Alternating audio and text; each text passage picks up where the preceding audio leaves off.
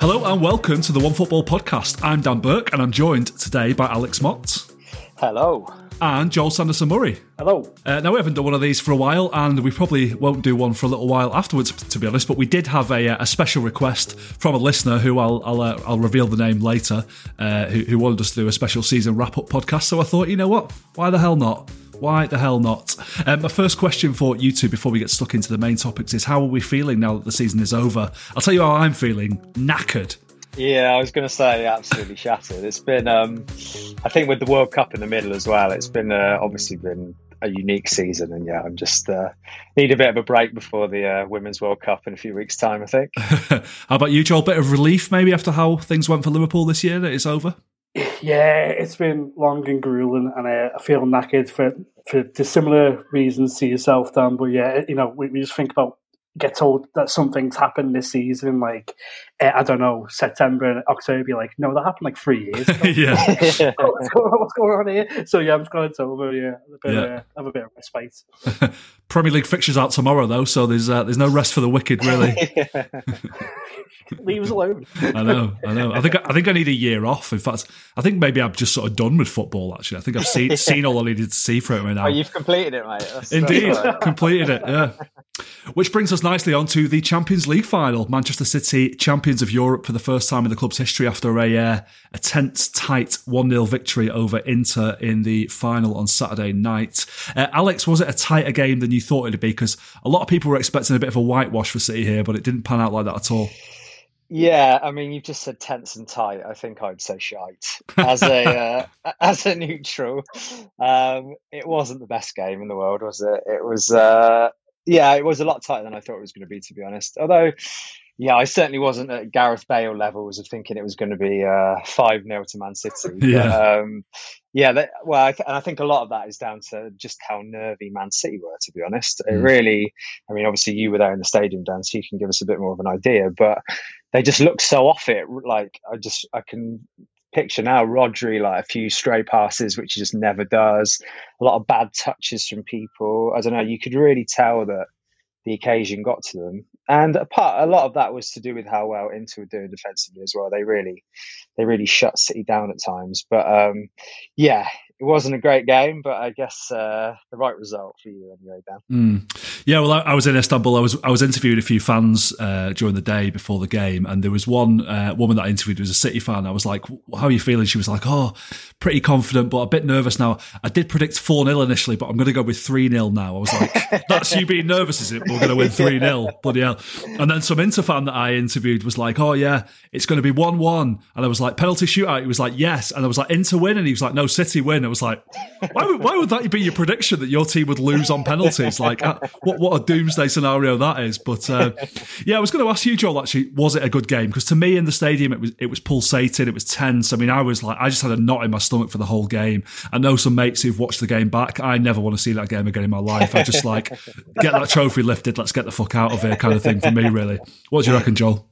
Well, finals tend to be, I mean, to use Alex's word, they do tend to be shite because they are, you know, nerve-wracking and teams do their business in like the sort of quarters and semi-finals where they show their quality and show why they get to the final. But the finals themselves are usually, you know, you don't tend to get many goals in them, and like I think it's the last 4 Champions League finals now been 1-0. I think that might be incorrect, but that's right. Sure I saw that's that. right. Yeah.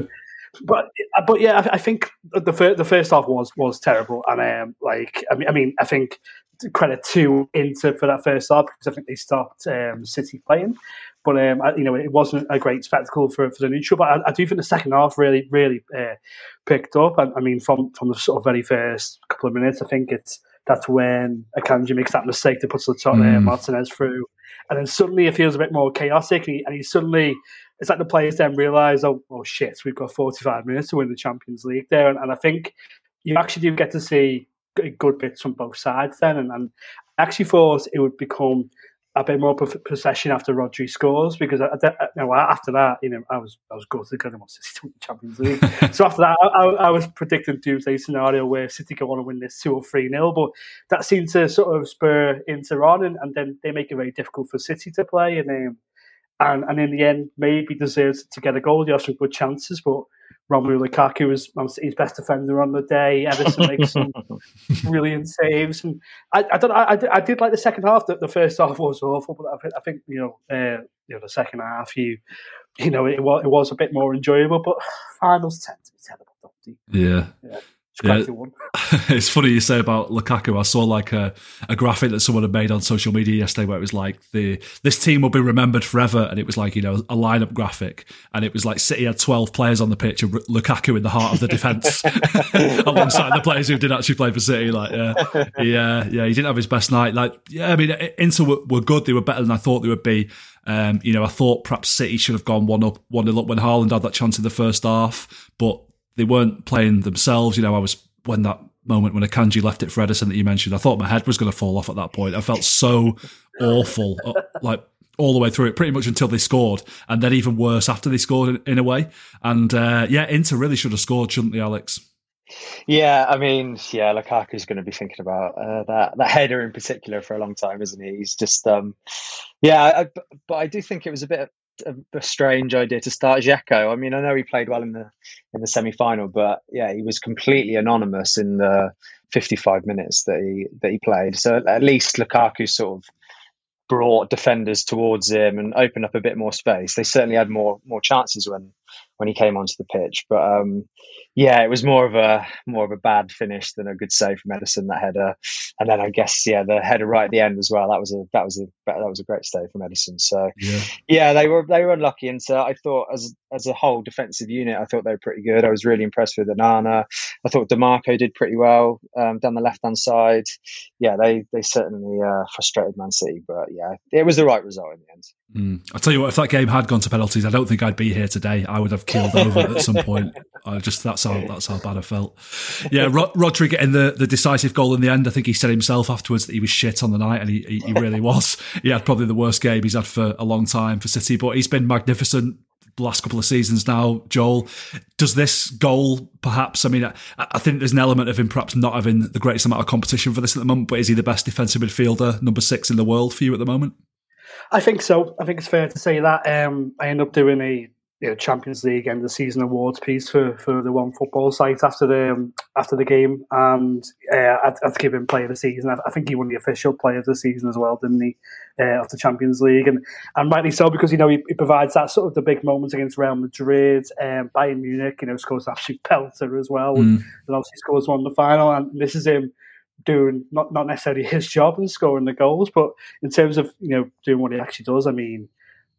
Alex alluded to it there, but the straight passes in the first half, it's so rare that you have to bring it up when you do see him misplace the ball. I think he's just he's immaculate on the ball, and just the size of him as well. And you think that he wouldn't be particularly quick. And okay, he's not sort of completely rapid, but he can get around the pitch, can't he? And he's good at sort of, when you think of like number 6s back maybe 5-6 years ago, you're thinking of a player who can sit in that position and pull the strings and then clean up any bits and bobs, but he can start attacks and drive forward as well. And the most impressive thing about him is that I looked at his age the other day because I thought he's been around for years, so I'm thinking surely he's like 28, 29 now. You look at him, he's like 26. You're like, for fuck's sake. Like, he's just not going anywhere, is he? He's brilliant. And you know what? Yeah, I think he is, the best number 6 in the world right now. But he could just be the best midfielder in the world right now. Yeah. Well, Dan, you said there's not much competition for best defensive midfielder, but I think John Stones is probably up there. That's true. Yeah. He's been, and that probably says everything about Guardiola. Obviously Stones as well, but how well Guardiola has done in just making players better. Who at the start of the season would have said that John Stones would be one of the best defensive midfielders in the world? It's just a testament for just how much of a genius he is. I don't even know if you'd call him a defensive midfielder. He plays like number 8 for the most part. Yeah. True, yeah. We call him the Barnsley Beckenbauer. I think that's starting to sound a bit flattering to Beckenbauer, to be honest. But going back to Rodri for a moment, I did an interview with Goal.com out of the ground after the game, and to watch the video, you probably think I'd had about 10 pints. I'd not had a single beer all day. I was just elated, euphoric, whatever you want to call it. And they asked me about Rodri, and I said he's better than Yaya Toure. And I read some of the comments, and a few people were like, "This guy's a fucking idiot." And to be fair, I am an idiot. But Alex, is there something in that? Is he better than Yaya Toure? I don't know. I think they're probably similar levels. They're obviously playing slightly different positions, but I think Rodri has been amazing this season, and not just this season. He's been amazing for the past couple of seasons. I'm thinking of that one year where Yaya Toure scored about 22 Premier League goals, and I don't think Rodri's reached quite those heights yet. That's true. But yeah, I mean, one more season of playing like he has this season, Rodri, and yeah, he's certainly going to be up there, I think. Yeah. Now, the big question, Manchester City winning the treble this year, of course. A lot of people talking about how big of an achievement that is. Obviously, they've spent an awful lot of money. Obviously, they have these Premier League charges hanging over them. But where does this put City in terms of the best club sides ever for you, Joel? Are they right up there at the top, or is it, perhaps not as big an achievement as Manchester United in 1999, for example, or Pep Guardiola's Barcelona? What do you reckon? I don't know, because I think the whole discussion of best ever club sides is a little bit futile and pointless personally, because I don't think you can ever sort of determine it. You can get down into the numbers and say, oh, this team scored more goals, or this team is better to watch, but even that's sort of a subjective view. I think so. I mean, personally, I always think Guardiola's Barcelona side as being the best ever club side, especially since sort of I've been watching football, and I don't think any team has come close to that then, and I don't think the City team has personally. But that's not to say obviously they're not a brilliant side, but I actually find it a bit funny with this City side that they've gone on to win the treble in a way, because I was looking at them in November and maybe even a bit later, maybe even after the World Cup, and I'm thinking this isn't a very good City side. Oh, we were crap in February. Yeah, and then the last game for the World Cup, you lose to Brentford at home, don't you? And is the Spurs defeat, is that after the World Cup? That was like 2nd of February, that, yeah? And I remember thinking that day, Arsenal in the league here. City don't have it. Like, this is just one of those seasons where City just are missing a few parts, and it's testament to Guardiola and to the rest of the team that they've managed to pull that back and go on and achieve something in football which is just remarkable and makes them immortal. And they kind of done it by, I'm not going to say stumbled upon a system, because obviously Guardiola's, done some sort of magic in training, and he's moved things around, and he's found this weird asymmetric system which has worked for them. But I don't think it's something that we're going to see for the next 2-3 seasons from City. It's worked for the lads he's got there now, and for the players he's got there. And obviously you lose Cancelo, and you've lost 2 left backs with Zinchenko going this summer, so there's gaps in the squad, and he sort of put it all together and made it work for the players he's got available to him. And then thinking, okay, maybe that's the type of team that might go and win the league, but not going to win a treble. So yeah, I mean, I don't think this City team is as good as the one that gets 100 points, and maybe even the one who wins the league after that as well, 2 seasons after. So, which is really bizarre to say, because obviously they don't achieve as much. But just looking at the players they've got, how they play the football, I don't think they're as good as that team, but they're just relentless with getting results, aren't they? I don't know what it's hard to say. I would say, in counter to what Joel's just said there, if we're judging a team's greatness on how good they are at their absolute peak, I think the first half of that second leg against Real Madrid is probably the single best 45 minutes I've seen from a club side, maybe ever. I really can't remember a team playing that well. So, yeah, that might be a slight counter to what Joel just said there, but probably their best performance under Guardiola, actually. So count them. Yeah, I mean, they were remarkable, weren't they? Like, yeah, they were. Never seen Real get choked like that. Just couldn't get out, could they? I don't know. How do you feel? You're watching this team, and obviously they're going to win the treble, but you can compare better than ourselves, where from the teams that you've seen win leagues over the past couple of years. It is hard to say, really, yeah, because we're going to come on to it a little bit later, but the league was made quite easy for us this year in the way that it hasn't been when Liverpool have been chasing us in recent years. For example, the 100-point season was really good, but United were nowhere near them that year. So that made things a little easier. I think just the combination of achievements, the fact that they're only the second team ever to win the English team ever to win the treble, makes a big difference. But personally, I don't care whether they're the best club side ever. I don't think you can really measure it. And for me, they're the best City side ever, the best City side I will ever watch. And I kind of feel now, this might change by the time August rolls around, but I kind of feel like I don't really care what happens anymore. Like, I don't care if we never win another trophy again. I've seen it now, really. Like, that's it. Like, I've ticked that box, and it's like, okay, whatever happens, great. If these Premier League charges, if they come home to roost and City get relegated or whatever, like, fine, okay. But then I'm sure come the first day of the season, I'll be raring to go again. But yeah, it's a great way to round off a very long and tiring and eventful season. Let's have a little look back at some other talking points from the Premier League season now, when that ended. So, Arsenal, as we said, they slipped up at the end. There was a bit of a debate towards the end of the season about whether or not Arsenal bottled it. Did they bottle it for you, Joel? It's hard to say. I try and sort of refrain from saying teams bottled it against this Man City machine, because obviously Liverpool, my team, have been sort of in that position a few times and taken them to the last day, and we've had Liverpool didn't bottle it in this way, though, did they? No, it's not the same. You can't get 97 points and bottle it. No, and the thing is, you're sort of taking Arsenal from the context of how they started the season, where I think any Arsenal fan would say getting top four was the main priority and would be an achievement. And they have had a successful season when it comes to that. But you do put yourself in a position where you are leading the title race. And, was it 8 points they were ahead in the end? Okay, City might have had a few games in hand on that. So I'm not sure you can say they're completely 8 points ahead. But I think if you look at those three results that happened, the Liverpool draw, the West Ham draw, and the Southampton draw, I think you could say they just didn't have the front and the nous to go on and win the title from that stage. And I think you can say the pressure affected them. It got to them. They got that far. And this is where you sort of say, well, they just didn't have the sort of the cajonas, as Troy Deeney would say, to get over the line. I can't say they didn't have the title win experience, but we have Zinchenko and Jesus in that team.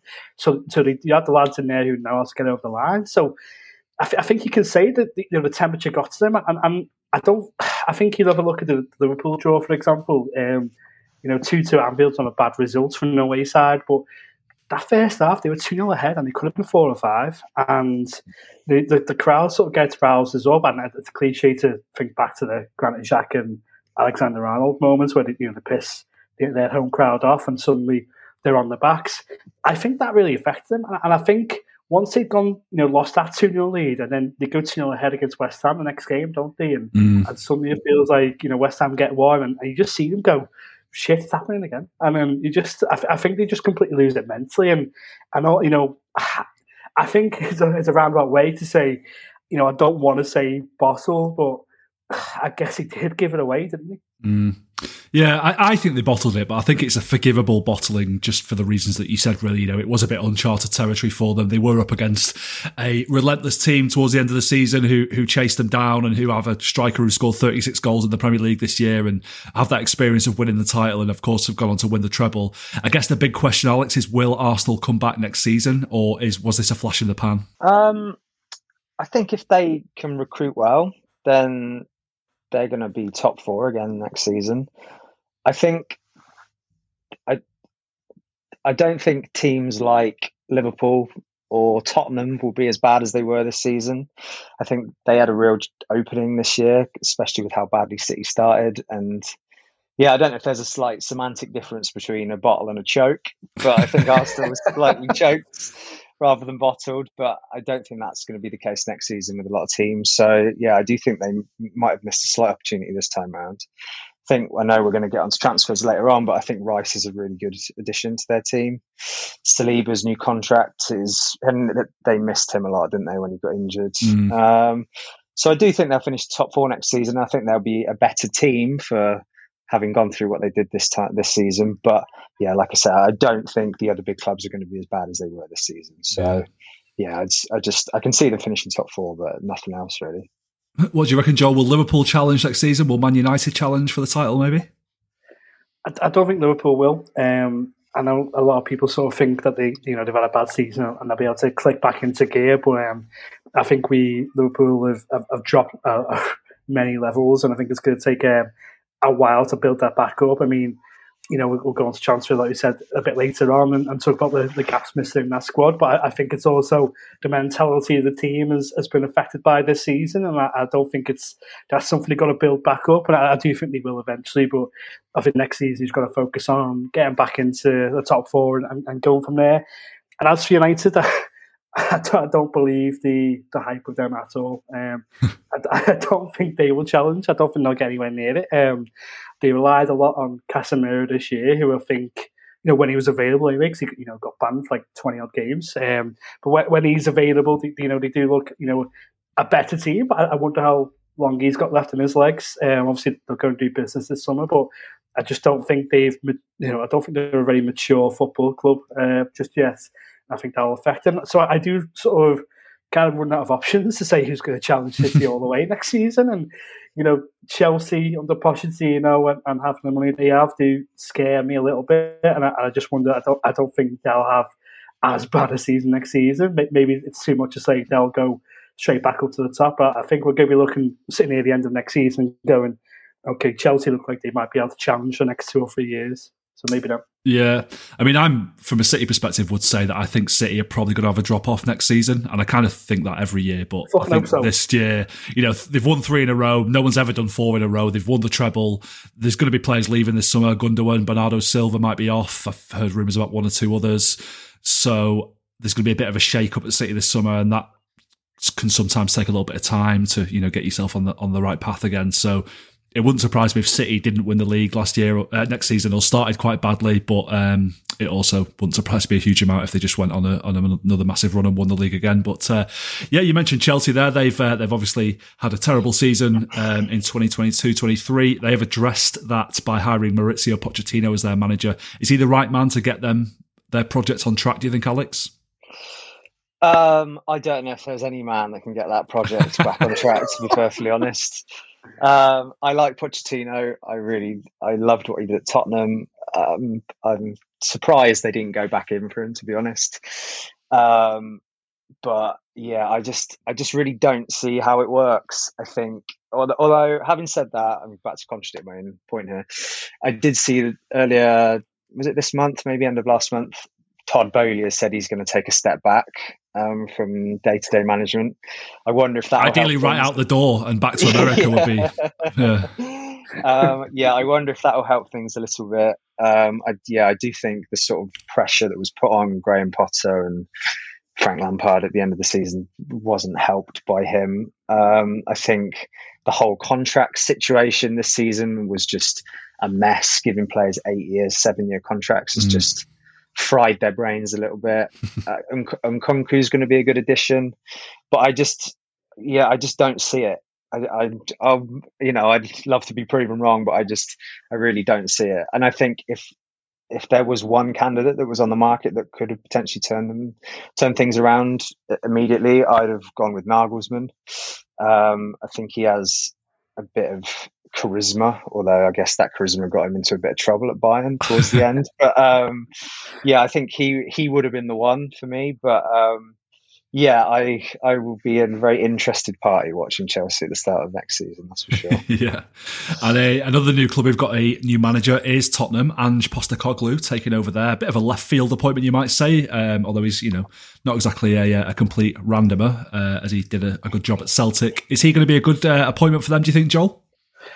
It's going to be an interesting one. And I think they tried it because the last, 2-3 managers they've gone for, in Conte and Mourinho, they've gone for instant success and, complete, total guaranteed winners, and it's not worked out, has it? So they have gone left field. They, go for someone who's, only had experience in Australia, Scotland, Japan, which is, not to be completely rude, but obviously not completely the height of, football countries, especially Scotland. But his Celtic team, were really good to watch when we did catch them the last 2 seasons, and I actually, liked them in the Champions League. If they played Real off the park in the first game, the first half of their group game, and then Real eventually do win quite comfortably. But, they've proven that he can sort of work with players who are decent, but obviously at the highest quality, and he's turned them into good quality players. And he's going to be working with better players at Tottenham. Whether he's going to command his respect. I don't know, but his personality does come across as someone who's can sort of tap into players' mindsets and get them working. And I think they'll have a bit more of an interesting season than this last season gone. And I think Spurs fans will just be open that they'll be able to get behind a team that plays decent football and they can believe in. And, I don't think it's going to be something that turns them into top 4 challengers and win a trophy next season. But I think they'll be if they end up getting top 6 next season and they've had a good season playing good footy, I think Tottenham fans will be very happy. And I'll be looking forward to watching them play from the first day of next season. Yeah, I think for me with Spurs, he feels like a good bloke, Postecoglou. And they had Conte before, who didn't really want to be there, did he really? Or almost thought the club was a bit beneath him, it seemed like. And I feel like this is a big opportunity for Ange, and I think he'll want to grab it with both hands. And I think they need that to galvanise them. Would you agree with that, Alex? That's exactly what I was about to say, Dan. Yeah, I just felt with Conte and Mourinho, they both perceived themselves to be above Spurs and that they were doing the club a favour by being there. And that just doesn't seem like it's the case for Postecoglou. It's what he has been working towards is a Premier League job like this. I think he'll get it like he did with Celtic. A good example that I'm thinking of from this season is Tottenham played Sheffield United in the FA Cup. Was it the quarterfinals, maybe the 5th round? And they put out a reserve side and they lost 1-0. And Tottenham just want a bit of success, don't they? Yeah. But if they finish 8th next season but win the FA Cup or win a League Cup, that is a successful season for them. Whereas that wasn't the case under the last 2 managers. They were top 4, which obviously is a big achievement in itself. But I just think Postecoglou just gets it a little bit more. So I think, it might not be the sort of, I don't know, it might not get them top 4 like we just said, but I do think it will be interesting being a Spurs fan next season. Indeed.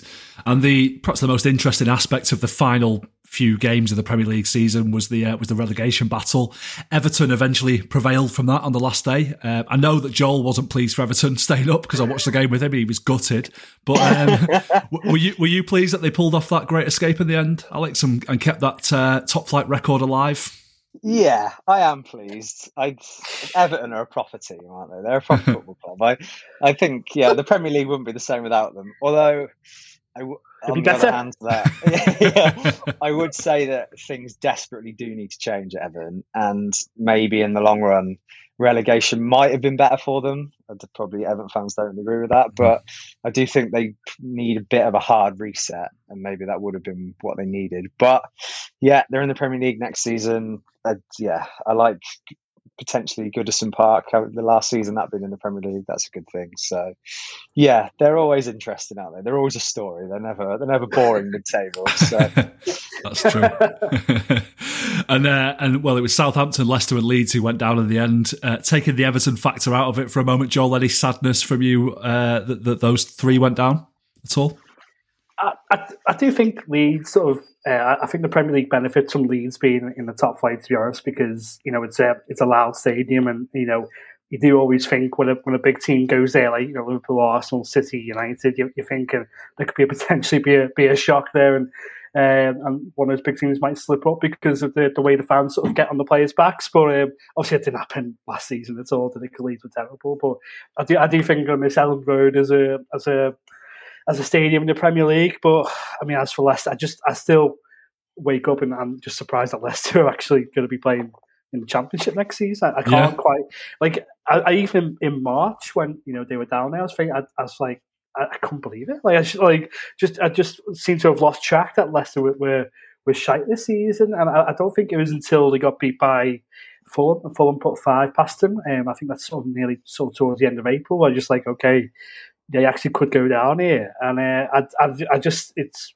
really bizarre. The team that won the league was that 7-8 years ago now, and won the FA Cup 2-3 years ago, and they're actually going to be playing down there, and I just, that's an absolutely remarkable sort of downfall. So I missed them, but as a Southampton, they can get fucked, to be honest. Yeah, they really deserved to go down this year, didn't they? They were really, really poor, unfortunately.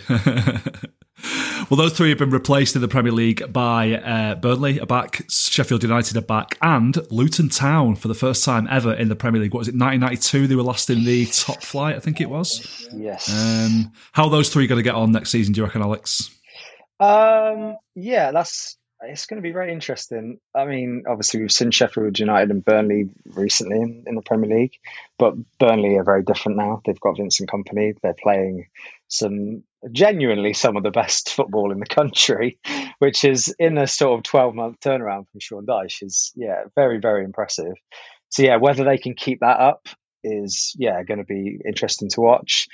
Sheffield United, I probably wouldn't hold out much hope for them, to be honest. Maybe I'll be proved wrong. I think they finished 7th in their when they came up last time. Oh, the Chris Wilder, yeah, something crazy. So I don't know if they'll repeat that. But obviously the big story is Luton. It was an incredibly tense playoff win against Coventry. Seeing clubs at Kenilworth Road next season is going to be very, very interesting. But they've got some really good players. I like Joe Taylor as a young player in attack who's really good. Dan Potts is a really good defender. They need to add a lot of quality to that team if they're going to stay up. But they're going to be really, really interesting to watch. And it's always good to have different clubs in the Premier League, isn't it? Your usual yo-yo team. So looking forward to seeing them. Before we move on from the Premier League, can you guys remember any particularly bad takes that you had when we did our pre-season predictions last summer? I can remember 2 in particular that I probably shouldn't admit to and will probably never live down. One was that I thought Brentford would go down. I thought they would have second season syndrome, and that didn't happen. And the other one was that I thought Jesse Lingard would be the Premier League Player of the Year. That is a bad one. I think I predicted Chelsea to win the league. I mean, that's quite, or maybe not win the league, certainly be in contention. So that was really bad for me. I think I predicted Spurs to finish second. I think I went for that as well, actually. I definitely challenge for the title and Arsenal to finish outside the top 4. So. Yeah, that's not come round very well, has it? Well, predictions have made a fool of many people, and we'll continue to do so, I'm sure. Yeah. Let's cast our eye over some of Europe's other big leagues now. We'll start with La Liga. Barcelona, they reclaimed the title quite comfortably ahead of Real Madrid this season. How do you think they build on that next season, Joel? Do you think they're going to, be challenging for the title again? I think the Champions League is the one that they're going to be looking at after not doing particularly well in it this season. Is that something that's in their wheelhouse next season? I don't think so, and I think this is a really weird summer for Barcelona, and then if sort of taking last summer into context, where they pull these financial levers and put the club into a bit of a bit of jeopardy in the future for a shot at a success this season, where they'd win the league, but I think they were trying to go as far as the quarterfinals of the Champions League. I think they budgeted for that, and they get knocked down the group stage again. So I think they go for it last season, and obviously it is successful because they do win the league for the first time in a long while, but it leaves them in a situation this summer where you just like, what do they do? How much money can they spend? How can they improve on this squad? And when looking at the team, and there's obviously good bits and pieces, in midfield and attack, and obviously they had the best defence in the league last season, so there is something to work with. But in terms of dressing room, they're losing Busquets and Alba, which I think will have an impact. And I'm looking at the leaders they have in there now, apart from Ter Stegen. I'm not quite sure who steps up to fill that role.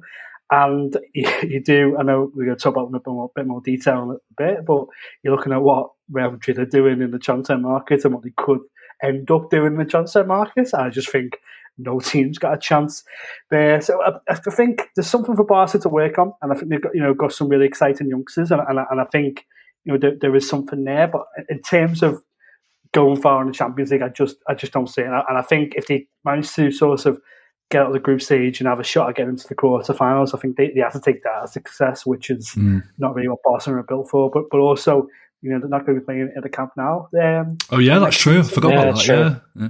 Might end up being a little quirk that might work against them, to be honest. Yeah, we'll talk about... Sorry, Dan. I would say on Barcelona that they are building from a very strong base in that they were probably at times the best defensive team in Europe last season. Ter Stegen was brilliant. Araujo in central defence was brilliant. Balde at left back was really good. Ansu Fati is probably going to come back from injury for next season. So for 10 minutes, yeah. For 10 minutes, yeah. And I do actually wonder if not getting Messi might be the best thing that happens to them. I was going to ask you that. Yeah, I was going to ask if you thought that would be a good thing or a bad thing. Yeah, I do. And I think it means if they do it sensibly, which isn't a given, they can actually invest that money properly in a bit of backup for Lewandowski and then potentially another midfielder. So, yeah, green shoots there for Barcelona. Although, yeah, I think what Real Madrid are doing is, head and shoulders above them at the moment, to be honest, in the transfer market. Yeah, we'll talk about Real Madrid shortly. Let's talk Bundesliga first. Bayern winning the title again for the 11th successive season. Dortmund just had to beat Mainz on the last day of the season. It was surely happening, and somehow they fucked it up. Did they blow the best chance they're ever going to have, Alex? Or the best chance for a while, at least? We talked about bottling it earlier with Arsenal. Anyone that watched the Dortmund game will really know what bottling is. That was, it was almost sort of sad to see, really. As a complete neutral, it was shocking how badly that they just didn't turn up. And I think, did they blow their best chance? I think they probably did. I mean, Bayern are very rarely below 9 out of 10 in the league. So when they're consistently 6 or 7 out of 10, you as a good team really need to pounce. And Dortmund were great at times, but they just, they completely blew it on that final day. And I wonder if those scars will run quite deep, to be honest. I wonder if they can finish even second next season. They've lost Bellingham. There's going to be quite a severe trauma from that last day. So, I can see Bayern doing 12 in a row and winning it quite comfortably next season, unfortunately. Do you think Dortmund have a problem, Joel, that they're kind of stuck in this cycle a little bit where they're kind of reliant on getting Bellingham, for example, for cheap, or getting Haaland for cheap, building them up, selling them on? Like, eventually that sort of well is going to run dry, isn't it? And you're not going to be able to get these superstars and turn them into, or you're not going to be able to get these young players and turn them into superstars because they just don't exist anymore, or they're not available. And, I'm thinking who they're going to replace Bellingham with, for example. It's been their model, hasn't it? And it's worked on a sort of financial blueprint. I mean, they managed to survive very well by doing that. But you're right to suggest how does that sort of lend itself to building a successful team and a consistent successful team? Because you're a manager there, and let's say you do manage to replace Bellingham this year with I don't know, a 19 or 20-year-old lad from the Netherlands or Belgium who's going to be the next big thing. That guy's probably going to be there for 2 years, and he's going to probably move on, and he sort of go again. Where you got to do a rebuild every 2-3 seasons, and I think Dortmund fans sort of know that is the case. But I don't get how they can ever consistently challenge Bayern Munich when that is their model, and this is how they sort of pride themselves on doing so. And it does. I do think it makes them attractive to young prospects from football because they do know that they can go to Dortmund, they'll get game time, and Dortmund won't stand in their way in terms of moving on eventually. So it does sort of say to a young player who maybe might have a choose between Dortmund and Man United, like Bellingham did, that you can go to Dortmund because you can develop. But in terms of having a look at making it a successful football club, I don't think that model works. And sadly, I agree completely with Alex. I think it's going to be a long time before they challenge again. They missed their boat massively. Yeah. Just a quick word on the best story from the Bundesliga season for me personally was Union Berlin getting in the Champions League. What an amazing achievement that is for them. And I'm sure every club in Europe will be hoping to draw them in the group stage because Burke away has a lot going for it, doesn't it, I think? Wednesday night's rocking. Absolutely.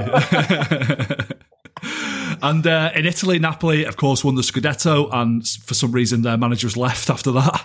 I'm not sure what happened there. PSG, they won the title. They don't care about that, do they? Christophe Gaultier's on the way out there. Sounds like Gaultier is now going to Napoli as well, which is pretty strange. I mean, what is wrong with these clubs, Alex? Yeah, well, Spalletti leaving, I believe, is because he fell out with De Laurentiis, the owner, which wouldn't be the first time that's happened at Napoli. But yeah, I think Gaultier is actually quite a good appointment. I wouldn't judge any coach too harshly on PSG. It's a bit of a elephant's graveyard for top class managers. So yeah, I think you just need to look at the the jobs he did at Nice and Lille to see what sort of manager he is. So I think he played in Italy as well. He might have played a couple of seasons somewhere in Italy. So I think he speaks a bit of Italian. So I actually think that's quite a sensible appointment from Napoli. So, and if they can keep Osimhen and I'm not even going to pronounce it, the Georgian lad, I can see them doing well again next season, despite Spalletti leaving. Kvaratskhelia. I eventually learned how to say it. It took me all season, but I eventually got there. Yeah. Any thoughts on who PSG might get as their new coach, Joel? I mean, the talk is Nagelsmann, isn't it? Which is which to be honest, I think he'd be mad to go there at this stage because, the issues he had at Bayern was sort of having an issue with a squad that sort of got big egos and sort of goes against sort of what he was trying to do. And I think if he goes to PSG, he's not going to find a very harmonious dressing room, should we say. So I think he's better off, sort of waiting it out and seeing what might come up in the Premier League or, I don't know, maybe top level Bundesliga later on in the season. I don't see why he'd go there, but because it didn't really work with Pochettino and Tuchel in the end, did it? But I mean, maybe it did because he ended up getting good jobs after it. So maybe he's playing a long day, maybe playing 4D chess. Maybe so. Ends up at Anfield in 2 years' time. Let's see. Yeah, and then when he doesn't win the Champions League, he'll get sacked, won't he? And that's sort of. Before we move on from the season now and start looking ahead to some transfers, I just wondered if you guys had any personal highlights from the season that you wanted to share with the podcast. Oh, would you indulge me here, Dan? I've written down 3 things. Please, tell us. Firstly, watching Oxford beat Forest Green Rovers in a bar in Ibiza to secure League One safety. Come on, the use. Season of very few highs, you really do have to take them where you can.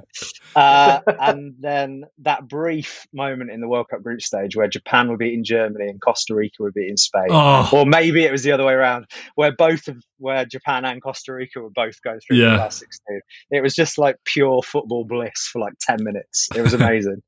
And then Chelsea proving the Elon Musk rule that just because you have money, it doesn't mean you're intelligent.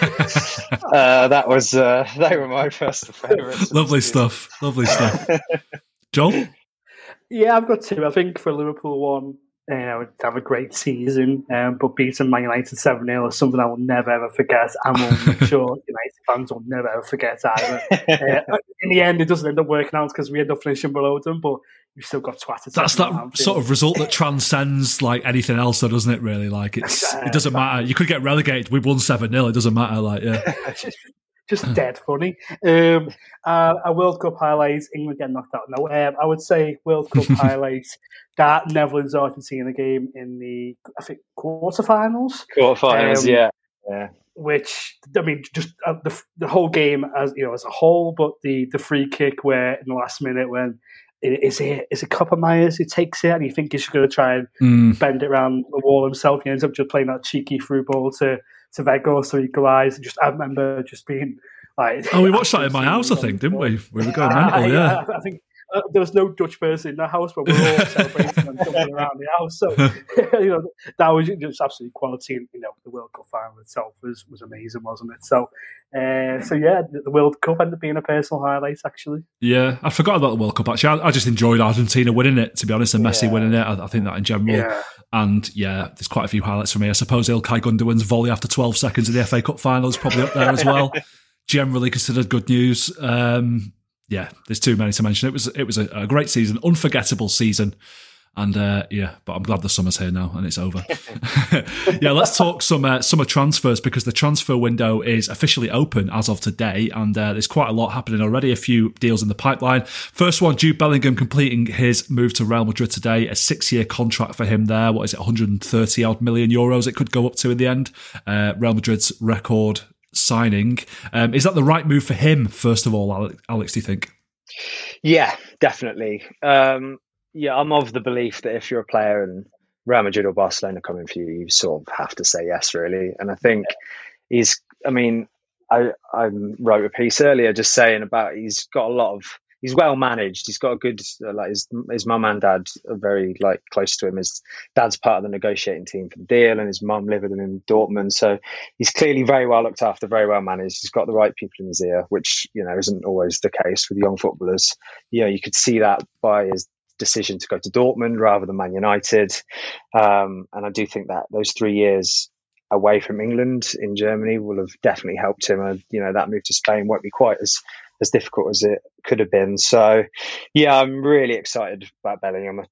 I am of the belief that he's going to be the best midfielder in the world. And I think Real Madrid is a place where he can do that. And semi out of the sort of Premier League spotlight, which I think is a good thing. So, yeah, great move all round, really. I mean, Joel, as a Liverpool fan, you must be still a bit gutted, I guess, that he didn't end up there after it looking like he would for such a long time. Yeah, I mean, absolutely. I mean, I don't think Liverpool would ever really truly in the race. I mean, the report suggested so, but I mean, I don't think the money being touted was ever going to be something Liverpool were going to pay. But yeah, I agree totally with Alex. If Barca or Real Madrid come calling, you've got to go there. And I think, I wouldn't be surprised if it takes a year or two before we see him actually play regularly week in, week out, because of the options they have already. I mean, Modric might end up moving on this summer, but let's say he doesn't. Him and Kroos, I think, will end up playing most of the big games anyway, and they've still got Tchouaméni, Camavinga, Valverde there. So I think they're in a position where they can sort of alternate in and out and give Bellingham the time to settle in. But in 4 or 5 seasons' time, the guy's going to be. People care. People listen to this, care about the Ballon d'Or. He's probably going to end up winning it there, isn't he? And eventually, I can tell myself the story that I didn't want him anyway. Didn't really fancy him. I keep forgetting he's only 19. Actually, it's insane, that isn't it? It really is. Yeah. And Karim Benzema has left Real Madrid after a very successful period there. I can't remember. Was it 12 years he was there or something? Maybe longer than that. Long time. Maybe, Won the lot, scored an amazing amount of goals, very incredible striker for them. There's a big hole in the front line for them, though, Alex. Who are they going to replace him with, do you think? Well, I dare say his name, really, but Kylian Mbappé looks like the one. Yeah, that started yesterday, so that's fun for everyone involved in football journalism. It looks like Mbappé. Harry Kane, I never saw that getting off the ground, to be honest. I always suspected that Kane would want to stay in the Premier League and try and beat Shearer's goal record. So, yeah, Mbappé looks like the one. I'm guessing if PSG don't sell this summer, then and Real Madrid still need a striker. Kolo Muani looks like probably the second best options on the market, available for relatively cheap. So, yeah, they're not going to be short of options, are they, Real Madrid? That's what they're I kind of thought before the Mbappé stuff this week, which I've not even really sort of paid much attention to be quite honest with you. You guys might have to tell me actually what's going on there, but I kind of thought maybe they would go for Kane, get him for a couple of years, and then Mbappé might be available 2 or 3 years down the line. Maybe that would make sense, but yeah, I don't know. I think that makes more sense in terms of the way Real Madrid have been playing with a striker the last few seasons, where Benzema sort of does drop deep and give space for Vinicius and Rodrigo to move into. I think Kane is absolutely perfect for that sort of replacement and playing that role. And I think it actually makes the most sense for this summer for Real Madrid to go for Kane for that role. I don't think Mbappé will end up moving. I think that'll end up being something that ends up happening next summer on a free. So I think they should go for him. And I think I know he wants Shearer's record, but I think he's stupid if he doesn't go there as well. Yeah. Like we just said, Joe, if Real Madrid or Barcelona come in for you, you should say yes, really, shouldn't you? I think you'd regret it if he doesn't. So, yeah, give him a chance to win trophies. And like, if he wins Shearer's record, I mean, I don't think he's going to be any more respected when he breaks Shearer's record than he is right now in England, because everyone's going to look back at him and I think this guy was really good at sticking in the onion bag. Fair play to him. I think he should go to Real Madrid, experience a different country and give him a chance of actually winning the league and Champions League. And I think he shouldn't be making that happen, to be honest. I think Spurs should let him go and rebuild with the money there. But Daniel Levy, I think it was Michael Johnson, the sprinter, was asked whether he'd rather have the world record, 100 meters record, or a gold medal. And he said, nobody can ever take a gold medal away from me. That's it. Yeah, exactly. The record's always going to be broken. So, yeah, that was how I'd look at it. But, yeah, I guess we'll see if Kane's of the same opinion. Yeah, I wonder if maybe he's hoping, I mean, we don't know for sure that he wants to leave Spurs, but maybe he's hoping that maybe Man United will get taken over and come in for him, and then he can stay in the Premier League and have a crack at a trophy with them. He might win the Carabao Cup with them or something, Hey, it's a big trophy, that one. Pep keeps mentioning his 4 Carabao Cups and how proud he is of those, doesn't he? So he would know better than anyone. Just a word on Saudi Arabia. Benzema going there, Kante going there. Sounds like Riyad Mahrez might be off there as well. Obviously, they're paying obscene amount of money to get these players over there, Alex. But is that a bit of a growing league, or is it just a bit of a, because there was a point when we talked about the Chinese Super League as a potentially growing league, and that's died a death, hasn't it? So, I mean, it is obscene money, but I do think it's not a joke league. It's not like the Qatar Stars League or whatever. I was looking the other day. I think it's only Japan and South Korea that have had more Asian Champions League winners than the Saudi Arabian top division. So, I mean, look, Ronaldo's team didn't win the league this year, did they? So it's obviously not. You can't just turn up there as a star player and walk it. So, yeah, I mean, the money. Yeah, it's the prism through which you look at the league is obviously completely skewed because of how much they're paying people. But yeah, it's not a joke league, I don't think. But the money is just absolutely obscene. It certainly is, yeah. And well, one transfer where the money was not so obscene was Alexis Mac Allister to Liverpool. What is it, 35 million, Joel? It's a decent signing, isn't it? A decent Bellingham alternative for you? Yeah, I mean, I think it could go up to 50 with add-ons or something like that. I mean, to be honest, the state of Liverpool's midfield, I would probably take Graves Souness today on what we have there. So it was good to get him in. After he's walked out the channel as well. Pre-season training, I mean, Mac Allister's one of them. He's been really impressive for Brighton for a couple of seasons, and the way he sort of stepped up for Argentina in the World Cup, he doesn't play the first game, and then he starts the second and keeps his place from then on. And he looked really good. I think Liverpool needs to buy at least one more midfielder this summer, probably 2 more, to be honest. But I think with Mac Allister, because he's so multifunctional, you could see him play as a defensive midfielder, 8 or a 10, if you want to use those terms. Like, I think that allows Liverpool to then go, okay, we can see what else we can get, and Mac Allister's just fine dropping in whatever he wants to do. And yeah, it's good to see. It's a good start for Liverpool in terms of getting him in, and I think I think he'll end up being a success. Have you learnt the words to that Chat GPT Mac Allister chant yet? Because it's absolutely shite. Not having that at all. Pete Bock in the mud, isn't he? Fucking hell. It's a long time coming, hasn't it? You mentioned him earlier, Alex. Declan Rice is not done yet, but it looks pretty certain that he's heading to Arsenal it's going to be in excess of 100 million, I think they're going to spend on him. Yeah. A lot of money, but very good player, isn't he? Is he going to be the sign-in to keep them in contention for the Premier League title and help them in the Champions League next season? Yeah, I mean, I don't know if he is going to be the sole reason that they're in contention, but is he better than the rest of their defensive midfielders at the moment? Yeah, he's going to improve their team. I think I'm not entirely sold on him being as good as everyone else thinks he is. I don't know if he's 100 million, but if Arsenal are going to pay 100 million, then he's worth 100 million, I suppose. But yeah, he's a really good player. He's an England national. He starts for England, so he's obviously got some quality. So yeah, he's going to improve their midfield, but I do think they need to improve elsewhere if they're going to properly challenge for the title. Where else do you think they do need to improve, actually? I think they do need another. I'd have another goal scorer. I'm not convinced about Gabriel Jesus. I think if you are going to win the league, especially with a Man City team that have got someone like Haaland, you need someone who's going to be regularly scoring 20 goals a season and stay fit, crucially. And I'm not convinced about Ramsdale. I knew you were going to say that. I'm not convinced about Ramsdale. I think there are much better goalkeepers out there. I think we mentioned one earlier, Anana, who is available. I think he'd be an upgrade. But yeah, they'd be my 2 main positions for them. Yeah. I think next season, one of the stories that will come is that everyone's going to realise that Ramsdale's got Pickford's arms, and that was a major storyline to come from the Premier League. Well, here's the thing about Pickford. Everton fans absolutely rave about him, and I know they've not seen a great deal of good football in recent years, and it's tallest dwarf competition and all that kind of thing. But would he be perhaps on the move this summer? And if you're, I don't know, Man United, they're in the market for a goalkeeper, aren't they? Would he make sense? Or is he not a good goalkeeper? I've never really been able to make my mind up on Pickford. Yeah, because I swing with Pickford because he's really good for England, but then for Everton, it's quite easy to look good as a goalkeeper in a bad team and ever in a bad team. It's a completely different job being a goalkeeper at Man United, at Man City. So I guess until he gets the opportunity, we can't say. But yeah, I'm not sure. If I was Man United, I wouldn't be going for Pickford over De Gea. Yeah.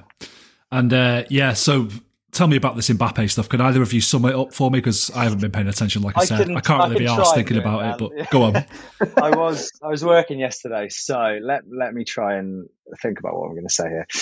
So it was reported on Monday that Mbappé, by several places, the Times, a few other places, that Mbappé had sent a letter to the PSG hierarchy saying that he wasn't going to extend his current deal, which ends next summer. Mbappé then released a statement on Tuesday saying that wasn't the case. The letter actually was sent last summer.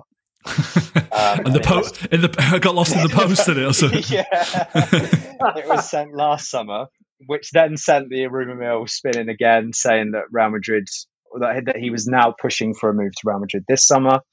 He then replied to a tweet from Le Parisien, which had reported that story, saying, "Lies, I'm happy at Paris Saint-Germain, and I'm going to stay for next season," basically. Okay. So that's about as concise as I can make it. What that means, who knows? I personally wonder if it's just a ploy to get more money. I don't know. I really don't know. But yeah, it's tedious in the extreme. It really is, isn't it? But is there any part of you that thinks he might end up at Liverpool, Joel? Absolutely not. You've flirted with him in the past, though, haven't you? And he's sort of flirted with you a bit, but not you personally. I mean, it's sort of me trying to slide into Margaret Robbie's DMs and things like that. I don't think it's realistic. Fair enough. We can dream. And finally, it was long-time listener David Aslan who basically asked us if we'd be interested in doing a podcast. And I said we would, because he made a prediction back in November that Messi would end up at Inter Miami. And lo and behold, he was correct. So great call on that, David. Well done. Are we happy to see him in MLS? I think I am, actually. I think I'm happier than I would have been if he'd gone to Saudi Arabia. I think that would have been a bit of a sad end to his career. And I don't really want to see him back at Barcelona. I think he's kind of done that, and it's kind of boring to me that, I don't support Barcelona, obviously, but I think, it seems kind of a natural end that he would end up in America. What do we think? I'm quite pleased for him that he's going to live it up on Miami Beach. I'm just sad that they sacked Phil Neville before it. Oh, yeah. Well, we could have a real meeting of minds. Have some fucking respect. Sorry, what was the question again?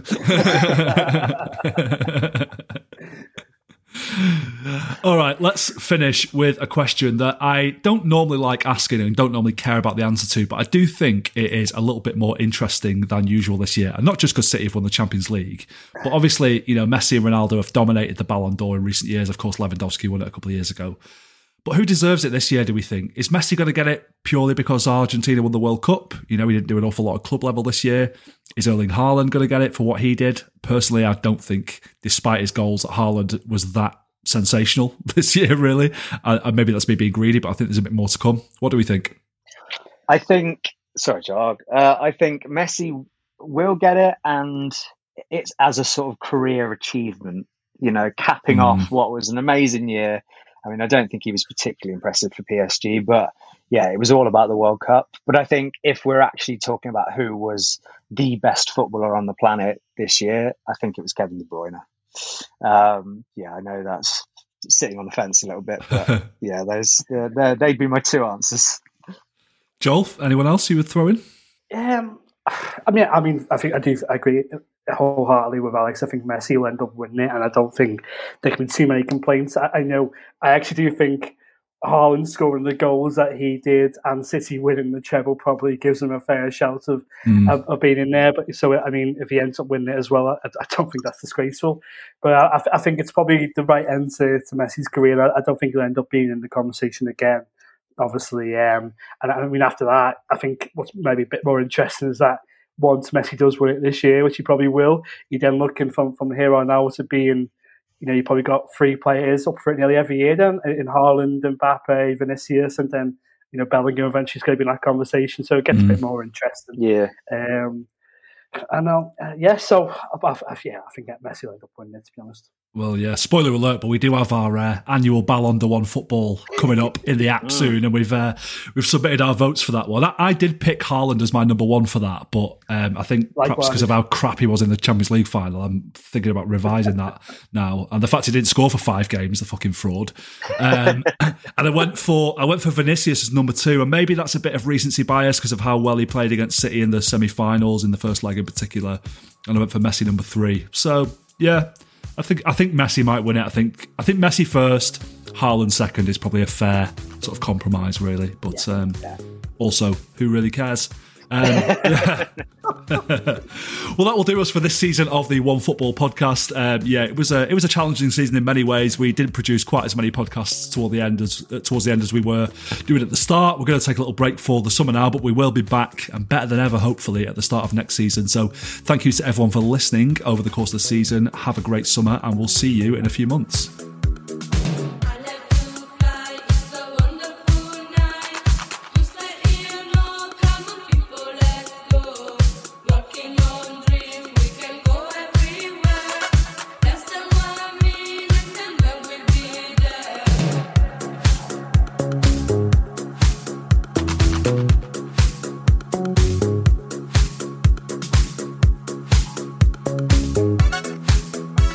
Thank you.